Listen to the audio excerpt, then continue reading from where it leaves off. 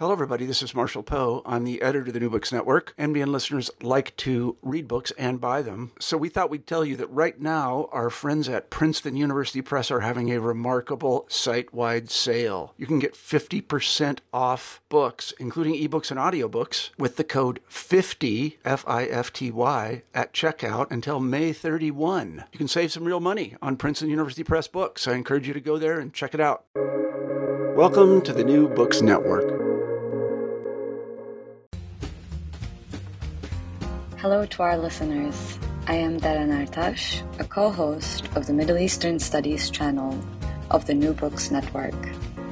Last month, I sat down with Chris Gratian to talk about his new book, The Unsettled Plain: An Environmental History of the Late Ottoman Frontier, published by Stanford University Press in March 2022.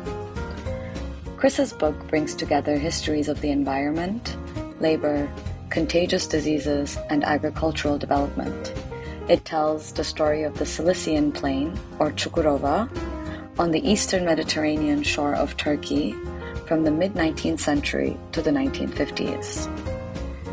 In our conversation, we talked about, among other things, the late Ottoman civilizing mission, methods of labor and environmental history, and the afterlives of the Turkish state's war against malaria. Thank you for tuning in, and I hope you enjoyed the episode. I'm Chris Gratian. I'm an assistant professor at the University of Virginia in the Department of History. Also the co-founder and longtime producer of Ottoman History Podcast. That's how people know me. We are so happy to have you today to talk about your fantastic new book, The Unsettled Plain. I really enjoyed reading your book. I have a lot of questions, but before we delve into the meat of it, I guess I wanted to start by asking you, where did this book begin for you?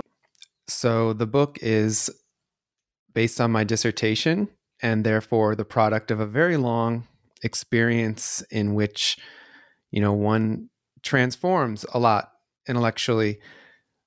But when I was editing it and making decisions about what to cut, what to include, and how to narrate things, I realized that I wrote the book that I would have wanted to read when I was an undergraduate student.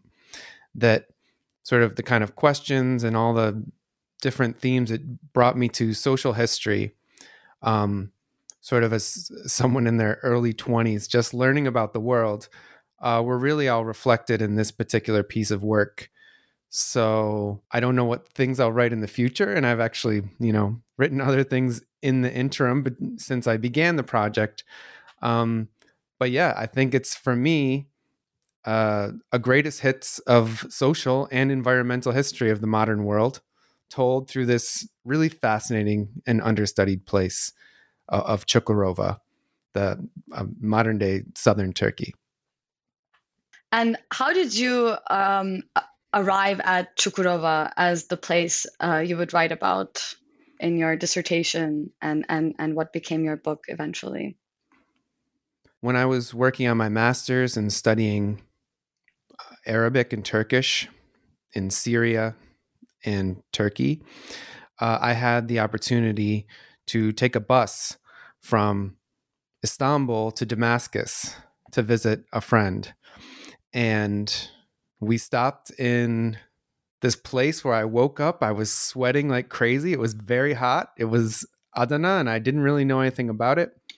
But I talked to some people on the bus, and I saw on that trip a version of the Middle East that I didn't get from books or from the internet back in the US, and that I didn't get from, Cairo or Beirut or Istanbul. That there was this whole space that's kind of ignored in between all the big cities, that is actually really interesting.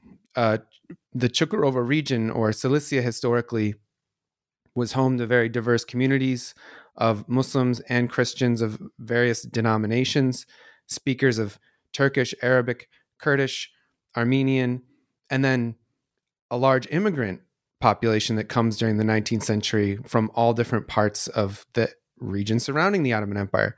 So you had this incredible amount of diversity in a small space that's very ignored by the historiography in English, and really what I saw as a microcosm of the transformation of the Middle East. So if you were someone with broad interests, it seemed like the perfect place to spend, a decade of research. Wow, that's wonderful. A bus from like Damascus to Adana is, or to Istanbul rather, you were saying, is unimaginable to somebody who's, in my generation of PhD students, unfortunately.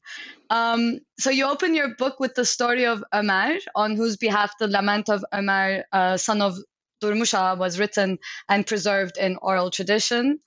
Having consulted your dissertation and now read your book, it appears to me that this song inspired you at different stages of this project. And how did you first meet the lament of Ömer and the refrain, "The mountains are ours"? And how did your encounter with this song shape your research and the book that came out of it? So you just mentioned two different folk songs. One of them is a very famous poem by this bard Dadaloğlu, who gave us this refrain, "Dağlar bizimdir," the mountains are ours, within the context of a local rebellion against Ottoman forced settlement policies. And, this was the title of the dissertation. Like this was an argument about the intersection of politics and environment in the Ottoman Empire that really drove the study from the beginning. The Lament of Ömer that you mentioned is a very different kind of song. It's a song about a young man who had an unfortunate death due to malaria. In fact, that was, according to the folklorist who recorded it, it was written by his mother or in the voice of his mother. And there's different versions of it that exist. And it was one of these quotidian things where I first found it and took note, there's a song about a young man dying of malaria in this tragic way. At the time, I had just made note of it. But as I was developing the book, I realized that these types of songs are methodologically very important for what I was trying to say about writing the social history of the late Ottoman Empire or writing environmental history. That this song gives you a window onto really what the transformations I study in the book meant for ordinary people. And it reminds us that, the death of a single youngster is such a profound, experience, a tragic experience usually for a family and for a community. And I started the book that way because what we get in the 5 chapters is really similar stories, but compounded on the level of talking, tens, hundreds of thousands of people over the course of a century of change. So that was really why I chose to open the book that way, is that it's just one little glimpse into one little story about a person who loved and lost, and to remind the reader that even though we didn't get into depth about every single person I talked about, we don't always have their voices, that behind each event we talk about, each displacement, each massacre, each planting season of cotton, there are stories of so many people that are in that. Thank you. Your book is centered around Cilicia and Çukurova. Could you tell us a little bit about what Cilicia is, what Çukurova is, and what should we know about the physical and human geographies and ecologies of what you call a historical borderland, before we can apprehend the sort of major arguments of your book that we will delve into? Sure. I'll try to be brief because one of the challenges of always introducing this work, if you work with a nation state container, like if you just tell people Turkey or Syria or Lebanon, whatever, they have some idea in their head. But when you're dealing with something below the nation state, it gets a little complicated to explain what we're talking about. The region I refer to as historical Cilicia, and which today in Turkey is known as the Çukurova region, is really defined by its geography and how that geography facilitates movements and connections within a space. So it's a space constructed by the way people use the space. So we're talking about a coastal region of southern Turkey or northern Syria, historically speaking, It's really the crossroads between Syria and Anatolia. A large, fertile, well-watered, low-lying littoral plain surrounded by the Taurus and Amanus Mountains. So as a region, it contains a large amount of environmental diversity. You have on one hand mountainous microclimates that are very familiar to historians of the Mediterranean and that might resemble places people often liken the Taurus Mountains to Switzerland. On the other hand, you have this hot, humid, low-lying plain that people liken to Egypt, and you have it all within a few days' walk. So it's a whole environmentally and socially diverse world unto itself. And what I realized is that to understand how this world came to be the way it was in the 19th century, you need to go back several centuries of historical experience in Cilicia as a borderland between the Byzantine and early Islamic empires, the Umayyads and Abbasids, a process that eventually led to the creation of a medieval Armenian kingdom that was sovereign and independent in this interconnected Cilicia region, and then further led to the establishment of semi-independent beyliks or principalities ruled by Turkic communities that had migrated to Anatolia over centuries, and then finally incorporation into the Ottoman state during the 16th century, but on terms in which local communities maintained a lot of their autonomy. So this historical experience, to make a long story short, of not really being under the very centralized control of a state, of sort of being at the boundaries of different states or being a sphere of local autonomy from a larger imperial state, I think really shaped the region in all sorts of ways, including environmentally. How did it shape the region environmentally? So as I mentioned, you have the situation of mountains and plains that's very similar, very familiar to the Mediterranean, and facilitates a seasonal movement between the highlands and the lowlands that we could call transhumance. It takes many forms. It can be nomadic pastoralism, people living in tents. It could be summer and winter villages, or people live in the city and then go to the mountains in the summer for diverse reasons. And this was a rhythm shared by pretty much all the communities that lived in this region up to the 19th century.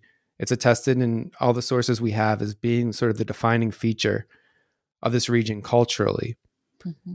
And of course, for centralized imperial states, this has real implications for how you govern such a place. You can't govern a place where people are retreating on an annual basis into the mountains in the same way that you would govern just settled townsfolk who are not engaged in such large patterns of migration and not inhabiting places that are difficult for the state to build a direct presence.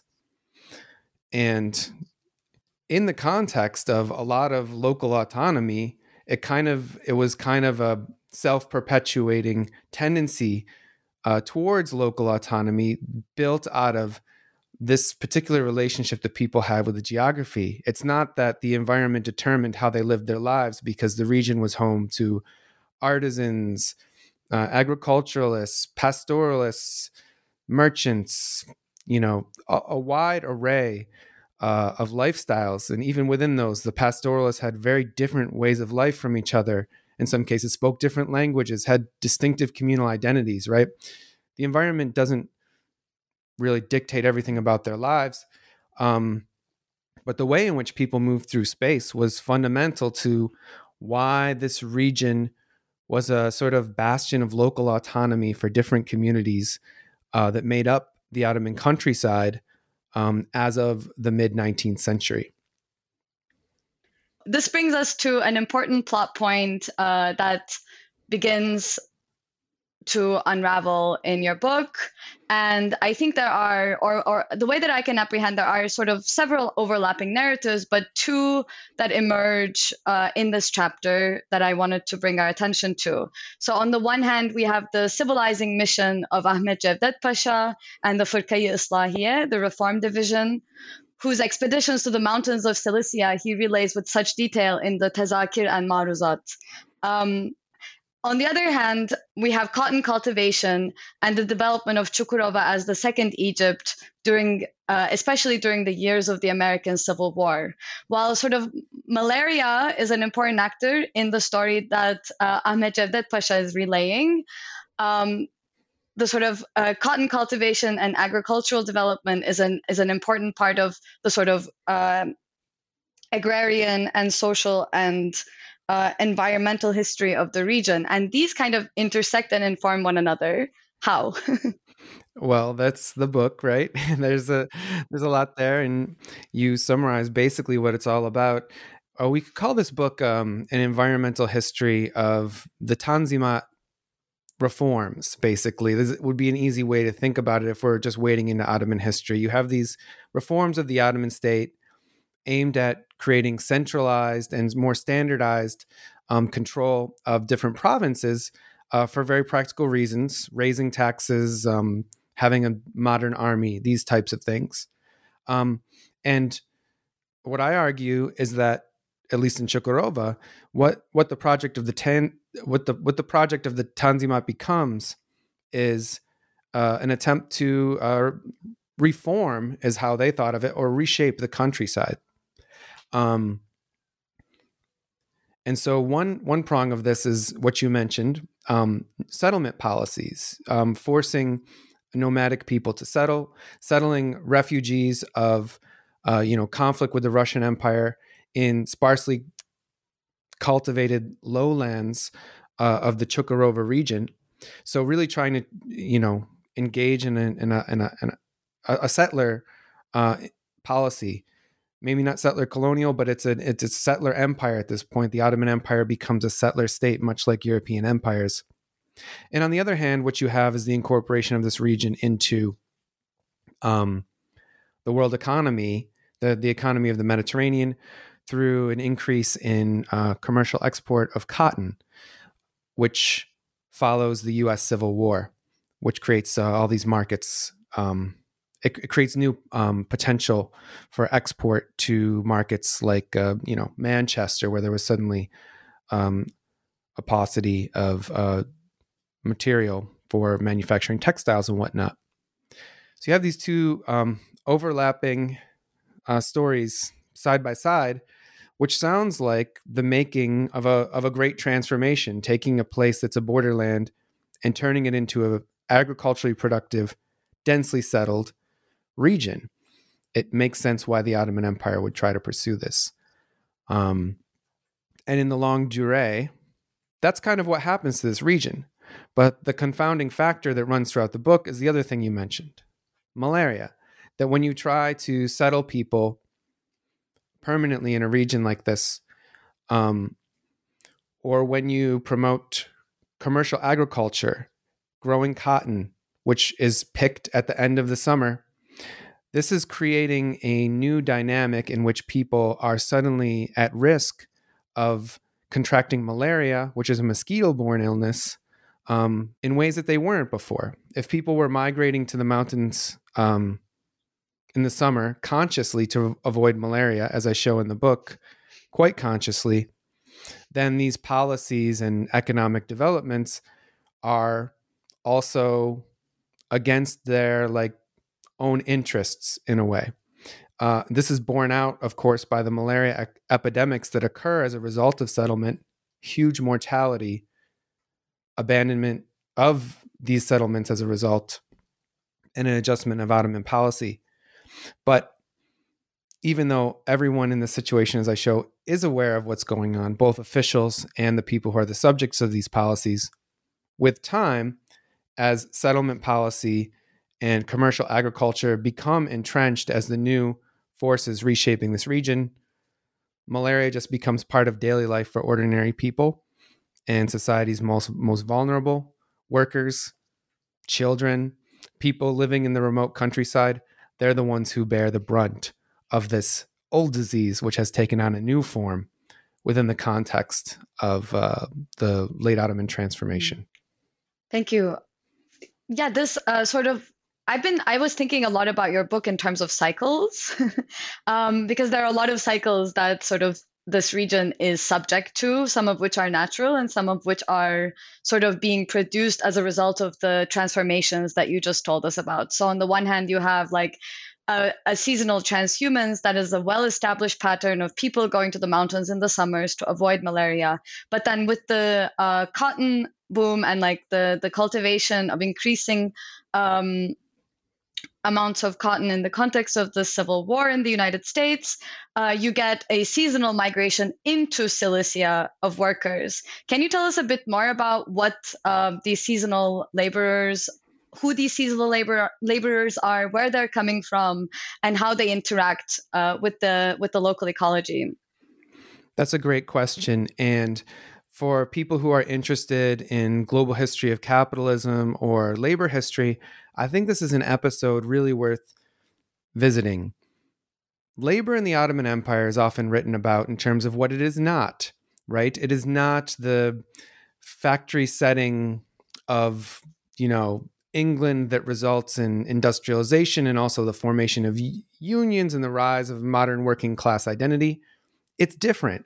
But rather than focusing on this difference, I think if we have a more integrated view of the world economy in which what happens in Cukurova is basically simultaneous to what we talk about in, working class history of Europe and labor movements, then really, I think it expands the purview of what labor history can be, which again has been constrained by what it was for Western countries. So in Cukurova, due to the low population and high amount of available fertile land for cotton and wheat cultivation, you have almost instantaneously a system of seasonal migrant labor emerging that lasts for over a century, really. And it's defined by people coming from other parts of the empire to Cukurova for the wheat harvest and cotton planting in the spring, and working there as wage laborers until the end of the cotton harvest at the end of summer, beginning of fall. And you have people coming from all over, from other parts of Anatolia, the mountainous highlands where there's less employment opportunities. These people might be identified as Turkish, Kurdish, or Armenian.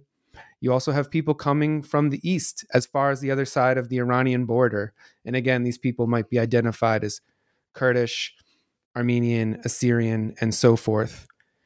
And then a large number of the workers in Cukurova who slowly become permanent settlers in the region, in fact, are a group that today would be identified as Alawites from northern Syria or Nusayri Arabs, who live, around the region of Antakya and what we call the Alawite coast of northern Syria. And those are just like the big groups.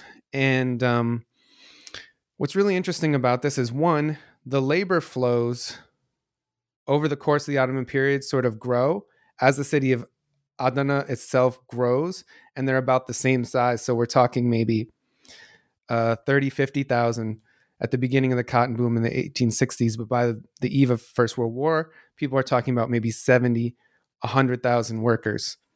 So really keeping pace with the size of the city, the largest city in the region. They're negotiating their relatively high wages on a weekly basis. But there are these nodes of information as well that travel through the empire, and the government plays a role in sending information about wages and demand for workers throughout the provinces. So it's not a totally like free market driven situation, right? the state, but also like local political economy, like local leaders play a role in facilitating these worker movements. And when I say worker, these are both men and women, families migrating together in some cases. It's not strictly like men doing this labor. That's important to point out. And so it really is really somebody should do a whole book just about this one topic, a whole book on the seasonal workers of the Çukurova region, because there hasn't been that much written on it. Yeah, I hope someone takes you up on that mantle. Would be very interesting, certainly, to read. But you do quite a bit of that yourself in the book, and there's actually a line of argument that I found very interesting and captivating and new in the literature on the late Ottoman sort of eruption of violence against Armenians, which is that you suggest that there's no sort of direct causal relationship between the changing sort of socioeconomic context and the arrival of laborers from many different parts of the empire into the region and the violence against Armenians. However, there is a sort of socioeconomic world that was transformed by commercialized agriculture that perhaps became conducive to the kinds of violence that we see around 1909 during the infamous Adana massacres. Can you tell us a bit more about how you saw these two things intersecting and developing around that time? There are a lot of ways to think about this. And, most of the stuff that's been written in English about this region has been on those 1909 massacres, in which reports say as high as 20, 30,000 people were killed, most of them Armenians, in massacres that occurred not just in one city like Adana, but all throughout this province at the local level. So they were very horrific events that the world noticed, that had precedence during the 1890s, when in other parts of Anatolia, similar violence was aimed at Armenians in the provinces that are predominantly Armenian provinces. And so a lot of people have talked about how this was related to various political transformations. There has been some work also on how taxation factored into some of the changes that were occurring in Eastern Anatolia that may have informed this violence as well. But a lot of it is focused on basically the politicization of confessional identities and the Ottoman state's active role in that under Sultan Abdulhamid II, with the creation of the so-called Hamidiyya cavalry to secure regions that are border regions, but are also, had large Armenian populations. What I was interested in writing about in this book was, everything else about this region's history, and not centering that, but it does end up being directly smack dab in the center of the book because of when these occur and because of how they're related to these larger transformations. One of the things that I point out, drawing on Nicholas Doumanis's work on the Greco-Turkish population exchange, is that quote-unquote harmonious relationships between different communities are more the product of like stable, let's say, intercommunal bonds on the basis of quotidian connections, ways in which daily life, whether economic or urban cultural life,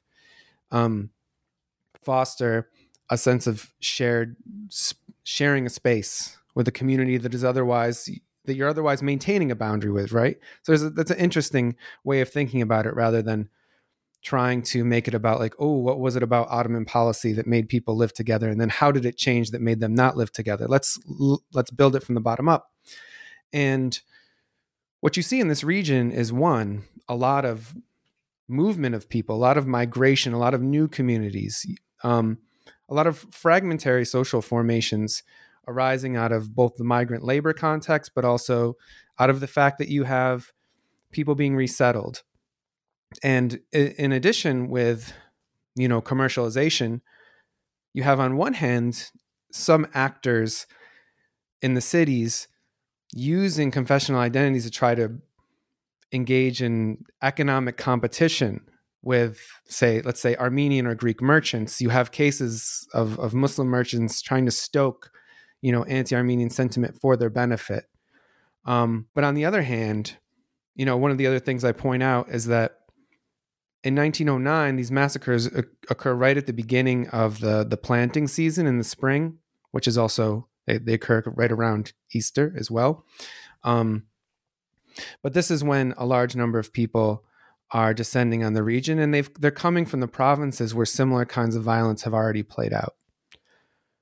And so I guess to sum up all the different ways in which those massacres of 1909 were connected to the transformations I just described, I'd say the following. One is that this is a completely reshaped world in the span of decades. The social world, the economic world of the Adana region had totally changed. And so this is not like a old static state of harmony that was suddenly disrupted. But the second is that though those events played out in that space, and we should pay attention to the particularities, this is ultimately about something larger that was happening in the Ottoman Empire that converges on this particular region in a moment of crisis. And so for those who are interested in learning more about this, I would recommend a book that was actually released on the same day as mine, The Horrors of Adana by Bedros Dermatosyan. I haven't had a look at it yet, actually, but I'm familiar with his work on it from his dissertation and other publications, where you'll get a real deep dive into all the different layers of history that sort of coalesce in this one event or one series of events in 1909. Thank you. So I'm going to gradually move us towards World War I. But before I go there, I wanted to ask you about your sources, because I feel like when we talk about labor history in particular, one of the questions that maybe my recent rereading of E.P. Thompson has had me asking a lot is, what are the sources that people can turn to for rich histories of labor or rich stories of labor? And what are the sources that you turn to? Well, my approach to this topic was that, Silesia, or, it's not a country as a political entity, but I just approached it as that I'm going to go anywhere where there's sources that I can read about this region and piece together its history. So if you check the footnotes, you'll notice that a lot of the sections of the book are really synthesizing sources from all sorts of different archives and published sources, songs, really kind of like needing all these different sources together. Of course, largely relying on the Ottoman archives, but it's a lot more than that. However, for this question of workers, what I'll also point out is that I talk about a little in the beginning of the book that really I used figures like Yashar Kemal, the novelist, who already had written fantastic novels in Turkish about the Çukurova region. Basically, every subject in the book is touched on in his novels. And we can use his work and other works that came out of this region during the the middle and latter half of the 20th century as a starting point for seeing history through the eyes of people who aren't always reflected robustly in the historical record. What I mean is that Yashar Kemal wrote his novels and made his protagonists, ordinary rural people, migrant workers, and he tried to put their experiences at the center of really epic stories that are really, fleshed out and moving. And so I would say that type of work is a good starting place for people who are interested. Historical memory of Turkey is a good starting place. You don't have to start in the Ottoman archives because you won't get that richness there. The archival documents, in combination with literature and memory, sort of bring that history to life. And when you find a document about workers coming from this place and doing this thing and sending through those other sources, you can actually start to put some meat on the bones of what you're getting from the archives. So, I mean, that was my primary approach to the sources, that I expected the Ottoman archives to have the most empirical information, but it wasn't going to tell a good story on its own. Thank you. So moving to the World War I period, which was experienced quite harshly all around the world, but also in the Ottoman Empire and the Middle East in general. There was a great sort of loss of life, mass displacement, genocidal violence, hunger, disease, death on the battlefields, death off of the battlefields. This was a really harrowing moment in the history of the region. And you suggest that Çukurova in this period was a sort of microcosm for these dynamics that I just outlined. Can you tell us a bit about how the region's ecology and socio-cultural context shape its experiences of the war? Thanks. There's a lot we can say about the World War I experience in any region of the Ottoman Empire, I think. And there have been some other attempts at writing sort of provincial histories of the First World War that are coming out now, because there's been a lot of energy around studying the social history of the war in the Ottoman Empire for, let's say, 10, 15 years now. And I found the Cilicia region very emblematic of the Ottoman experience as a whole because of the following things. One, this is a region that was among the most agriculturally productive in the empire and was exporting a lot of material within the empire and abroad. The conditions of the war caused that commercial economy to collapse, and to the point where the region barely produces enough food to feed the remaining people there. Intertwined with this is a number of mass displacements. The displacement of refugees from the Balkan Wars who are settled in certain provinces, including Adana. The deportation of Armenians during the Armenian genocide, and this region is central to that, both in having a large Armenian population, but also being sort of a very crucial point on the Ottoman railway system. Meanwhile, you have refugees from the east of the empire, mainly Kurdish and Turkish refugees who are fleeing the fighting that's going on there, and they're ending up sort of, the Adana region is sort of the first place where they're ending up and settling. There's tens of thousands of such people in the province by the end of the war. Yasha Kemal's parents were apparently some of them. And so you have these intertwined displacements that are all happening everywhere in the empire, but are really centered on the Adana region. And then the last thing I talk about is, of course, the environmental consequences, that there's a empire-wide malaria pandemic during the war, and its center is really the Adana region, but at least the way it's written in the medical sources we have, it's actually a very weird location in the Taurus Mountains where you wouldn't expect to have a malaria epidemic. And of course you have it because of the ways in which the interconnection of the entire empire, sort of the choke point, is this region. So those are the reasons why I make that argument that it is sort of a microcosm or emblematic, maybe even central to the social history of the First World War in the Ottoman Empire. But it's also central in the other sense you mentioned. So after the war, France occupies and fails to incorporate into its mandate territories of Syria and Lebanon the Cilicia region. And as a result of that experience, in a way that is not exceptional to this region, you have a final end to shared Muslim and Christian political life. the exile of this surviving Armenian community, exchange of population with Greece afterwards, ends that.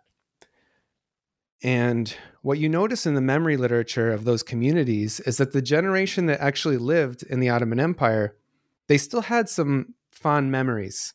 The Greek and Armenian refugees and migrants who were part of the diaspora.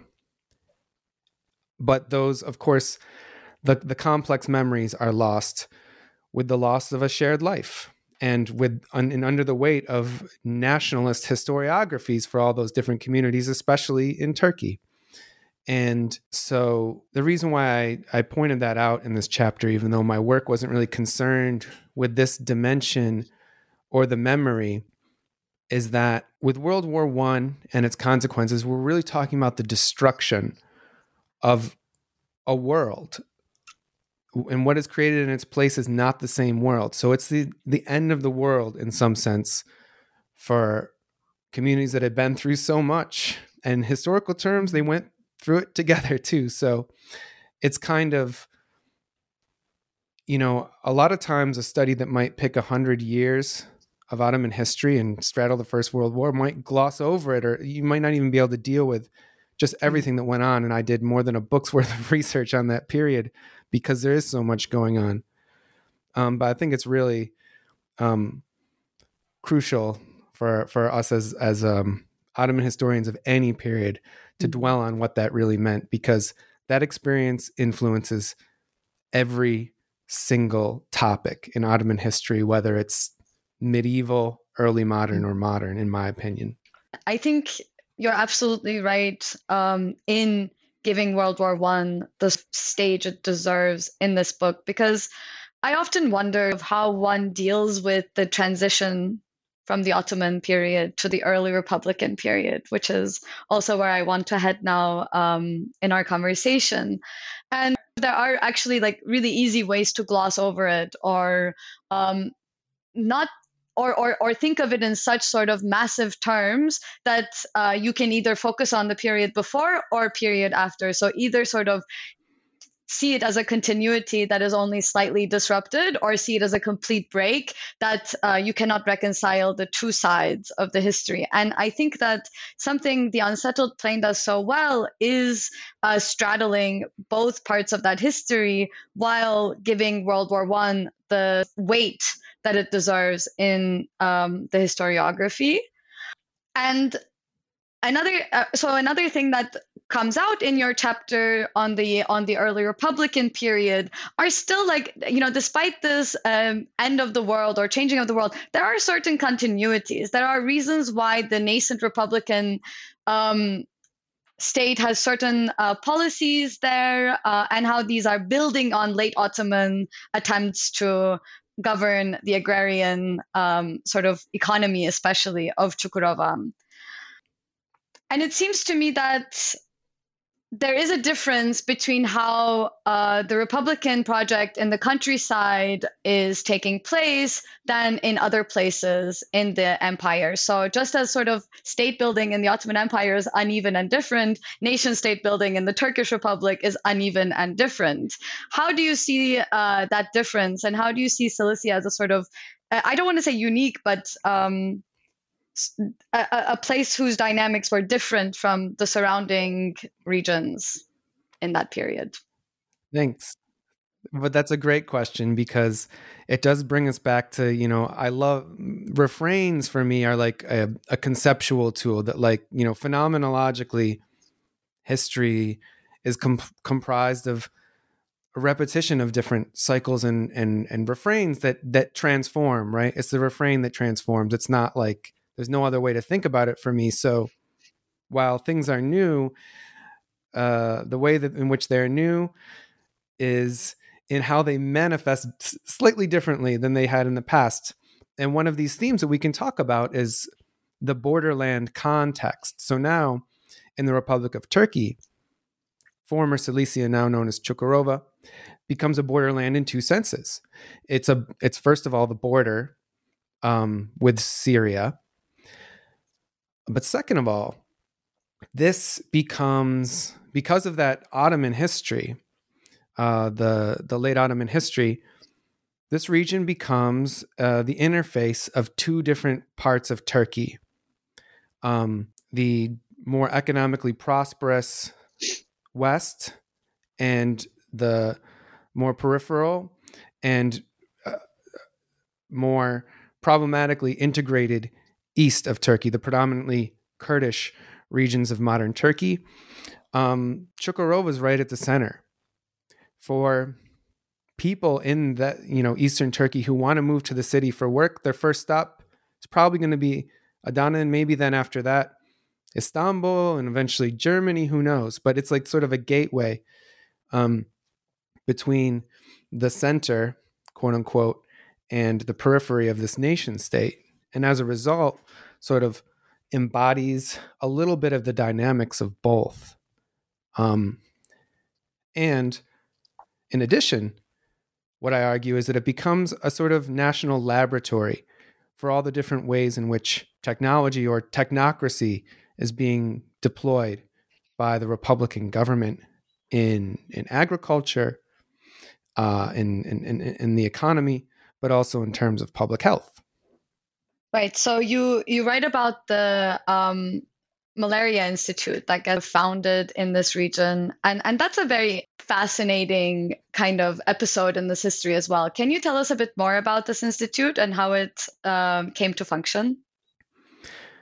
So the Adana Malaria Institute was the most important research and public health institution for malaria in Turkey, probably after the one in Ankara, the new capital. And its role in daily life is pretty remarkable. If you look at least the sources that I've looked at, it seems like doctors and nurses became part of everyday people's lives in a way that, maybe they hadn't had much direct experience with government officials during the late Ottoman period even. So this is like one of their first encounters with a government representative. If it's not at school, it's through these annual malaria examinations where the Republican government each fall tried to test the entire population of the region for malaria, inspect their homes for mosquitoes and exterminate them, obviously undertake all sorts of environmental transformations to combat malaria, but also sending doctors from all over Turkey. By the late 30s, I believe the number is like roughly 100 of, we're in the new cohort of doctors in training from all over Turkey who would come to study and get practical knowledge of how to carry out these public health measures that were going on all over Turkey. Adana becomes the perfect training ground because it is this like big modern city that's easy to get to, but it still has this vast rural countryside that has all the same problems that define some of the more remote and more economically struggling regions of the new nation state. So it has this sort of town and country interface that is very, accessible to doctors in training and to the medical establishment. Right. And you also framed this kind of moment as an all-out war that the Republican state is waging against nature. I mean, it's not just about, it is about curbing the malaria epidemic, but to do that, you have to, like in their perception of it, you have to go to war against nature and manipulate nature in ways that will make malaria obsolete. So it's more than just giving people quinine and suppressing the disease. It's about eradicating it. And in this instance, they use a thing called mosquito fish, which I found fascinating, diesel oil, and also canal drainage. Can you tell us a bit about all three of these kind of attempts and their impact on Çukurova and the malaria epidemic in the region? Absolutely. Seçil Binboğa, who is a scholar of the Çukurova region as well, has described something, I really like the term, she calls it experimental nature, where you have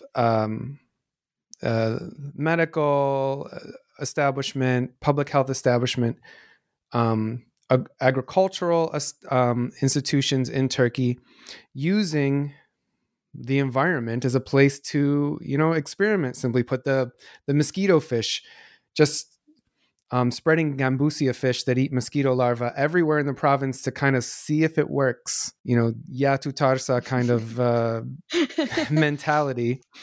There's lots of examples of this in this region at the time that are very fascinating. So you have this like openness to tinkering with the environment that is fundamental to everything else that happens, which is, in some cases, radical attempts to transform the rivers and wetlands of the region, and doing so with a very militant rhetoric. I have a section on after a flood of the Seyhan River in Adana, which would flood all the time. Just all the newspapers in Turkey having like angry, militant language about punishing the river for what it's done. And so that's like right before the Second World War, right? So you have this, after the First World War, you don't have any armed conflicts in this region really, but you have this like building of an idea that nature is not just something we're going to tame and control, but is even the enemy. Like if we think about mosquitoes or wetlands or floods, these types of things. So you have that going on.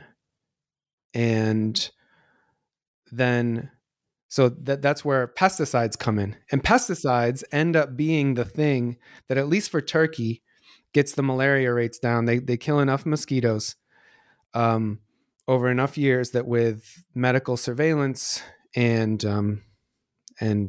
treatments, they get the malaria rates down eventually in this region almost to zero, after it being just, doctors talking about like 75% of the villagers having malaria some years in the early Republican period.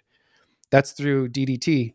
But of course, with that triumphal story that in the US context ends up being the beginning of the environmentalist movement, we lose sight of the fact that there was many decades of other kinds of experimentation with different kinds of poisons and insecticides that maybe didn't work, but it built a new relationship with the environment that said, like, this is how we're going to manage these things now, which is very different than the more elegant solution of just going to the mountains for the summer to avoid malaria, right?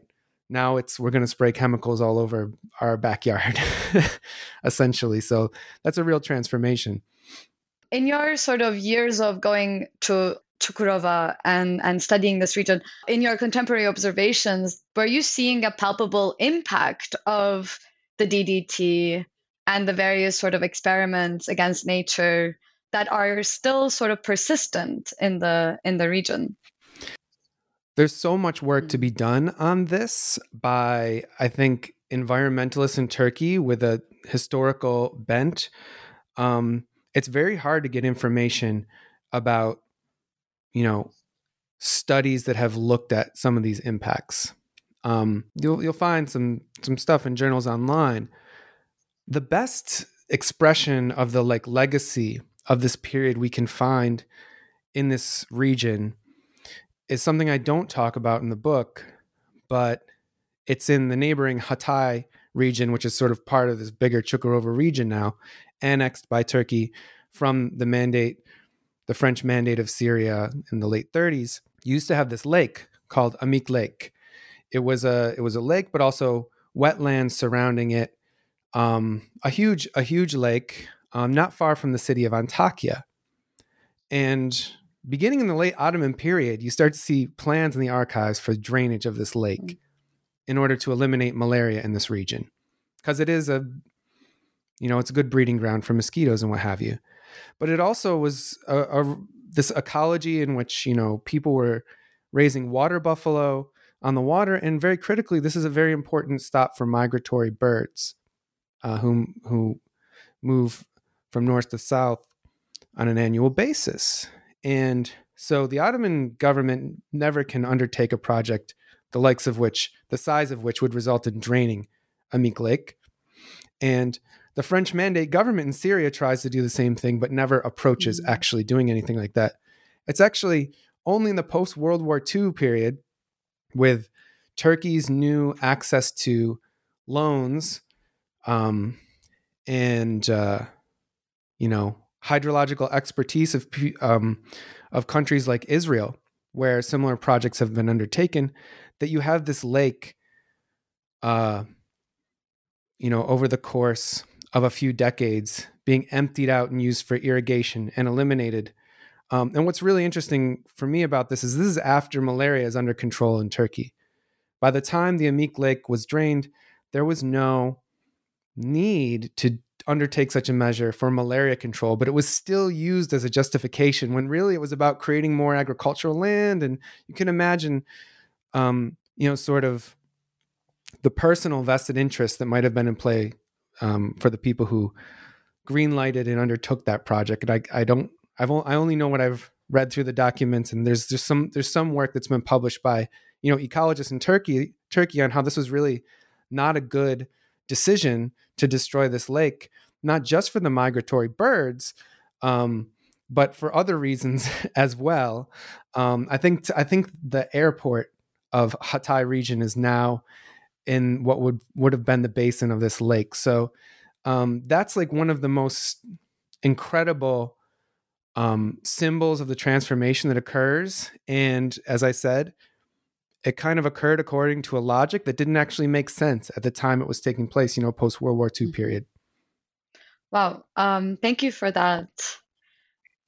As a sort of reflection on the book as a whole at this point, I wanted to bring us back to something that you mentioned and about which I had a question, which is the dialectic of the cycles and refrain, which is so palpable in your book. I mean, the history of Cilicia seems to have happened in sort of ebbs and flows for quite a long time and changing at the same time. And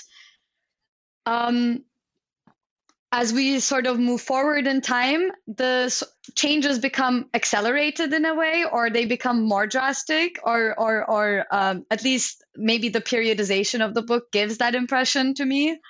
And I was wondering what challenges or opportunities these cycles afforded you while crafting the book's narrative. It was remarkable that almost any topic I wanted to talk about in this 100-year period I focused on, I could find some way to connect it to a story involving that seasonal migration to the mountains, or the space that people would call the Yaila, the summer home, summer pasture, summer plateau.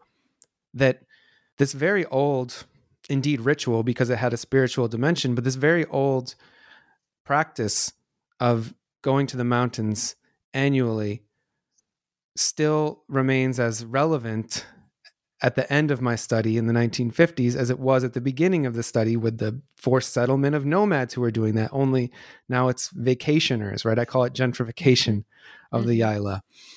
And so, for somebody who hasn't looked at these types of materials that I looked at in the book or written this type of history, they might wonder, well, how are you going to really get a fine-grained sense of, things like how people felt about the mountains or malaria, seasonal migration of nomads and villagers.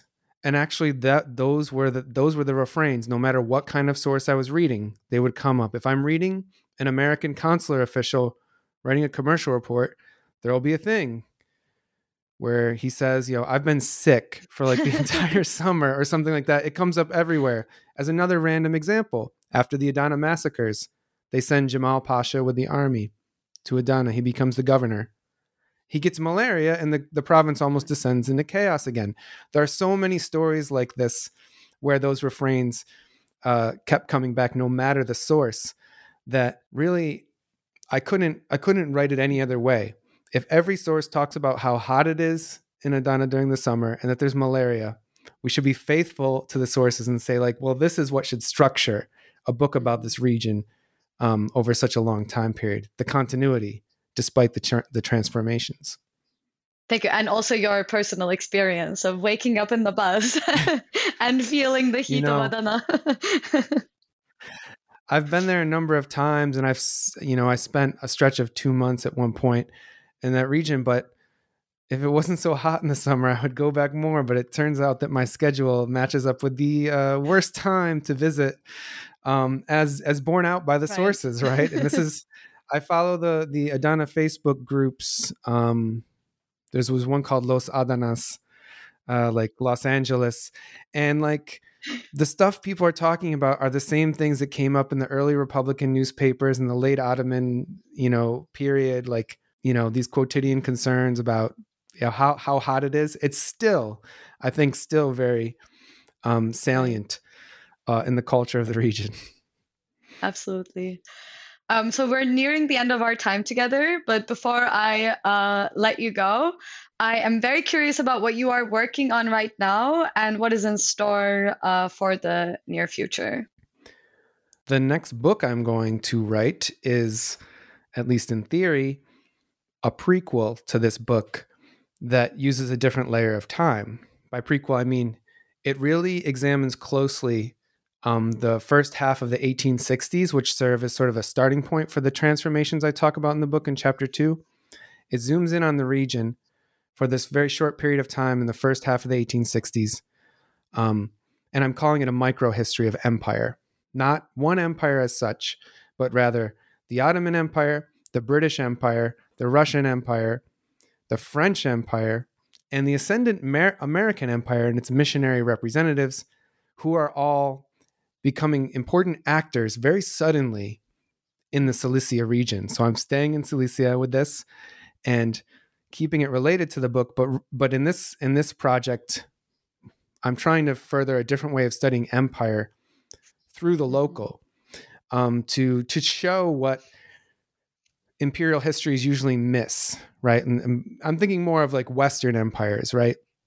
That unless you do a deep dive, like in the languages of the region you're looking at, and pay close attention, you might miss a lot of the significance of, what appear on the imperial scale as very small events. And the small event I'm looking at is the unsolved murder of an American missionary. So there will also be a strong narrative dimension of some fascinating sources, not only from that individual and many other people connected to him, but his wife and interrogations of the culprits. And it will really be the kind of book that somebody should make into a movie. I hope. I hope so too. That sounds very exciting. And thank you so much for your time. This was a blast. And it was so nice to talk to you about this excellent and informative and illuminating book about a part of the empire that has been understudied and deserves the kind of study that you were giving it. So thank you for that as well. Thank you, Darren. I appreciate the platform, and I appreciate you reading the book so thoroughly, and I'm glad that you enjoyed it.